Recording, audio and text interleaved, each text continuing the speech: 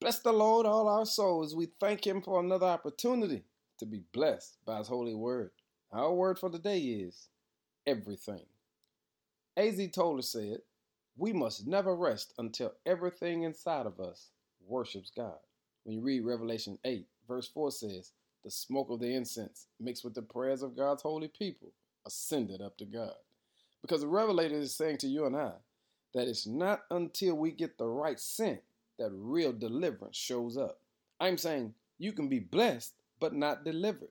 And God wants to deliver you, not just bless you. But real deliverance won't show up till you give God everything. When you read the report, here's what it says. It says that when they gave God everything, the right scent, the right aroma, the right smell, the right atmosphere was set. And when that happened, God began to rain down change.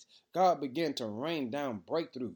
God began to bring down deliverance. And family, you ought to make sure that you don't give God some of you, but you give Him all of you. It's called everything. Because our God is mighty.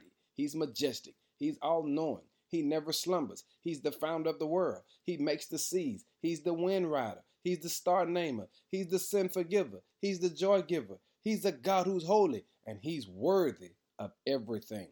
Do not sell yourself short today by giving God some of you, but give Him all of you.